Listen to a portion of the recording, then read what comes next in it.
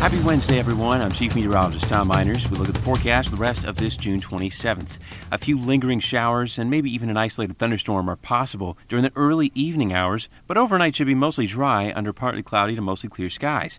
Expect temperatures to only drop to the middle 70s at the coolest point of the night. And get ready, even hotter weather is forecast for Thursday. Tune in to WBBJ 7 Eyewitness News for the latest forecast and a look at that heat index for tomorrow. And keep up with Storm Team Weather online, too, for more updates.